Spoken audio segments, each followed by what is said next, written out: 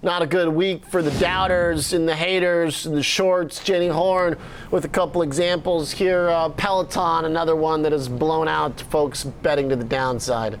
Well, it appears that way here, Oliver, as we did see Peloton shares surge as much as 18% about 30 minutes ago. I mean, they're still up 14.5% here on no real news. And if you look at some of these stocks that are typically more heavily shorted, they are also getting a nice lift today, Beyond Meat being another one. And of course, Carvana, although I will say they did have some backing fundamentals yesterday to support this picture and some analyst news today. But when you compare these names and some of the heavily shorted interest names, I mean, Peloton's float is only about 11% of their total short percentage of interest of their float. But then you look at Beyond Meat, which is 43%, and then AMC, which is 20.5%, which has been sort of their historical average for the last year and a half. GameStop, 21.5%, also is sort of where they've been stuck. And then Carvana is 64%. So that is crazy high. And actually, I was surprised to see that Peloton wasn't higher. 20% is usually the gauge that would then make you say that it is a stock that's being heavily shorted. So we'll have to watch this in real time because Peloton is sort of moving all over the place today.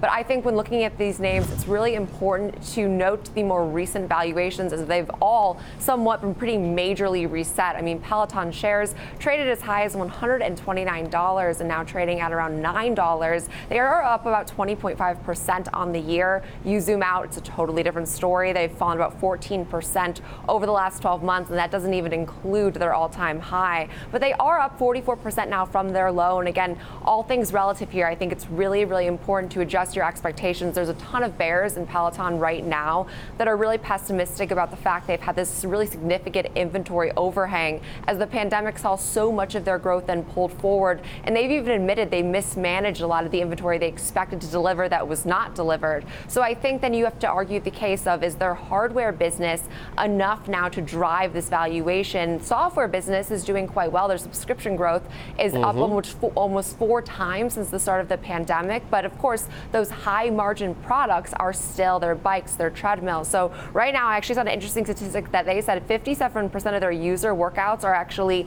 non-cycling related. 38% involve no hardware at all. So to me, that signals that this trend will only continue. So now we have to adjust expectations for a name that I think the problem was it was just valued beyond what it ever could have possibly been. This is still a very niche company. It is still relatively expensive, and it's in a very, very saturated space.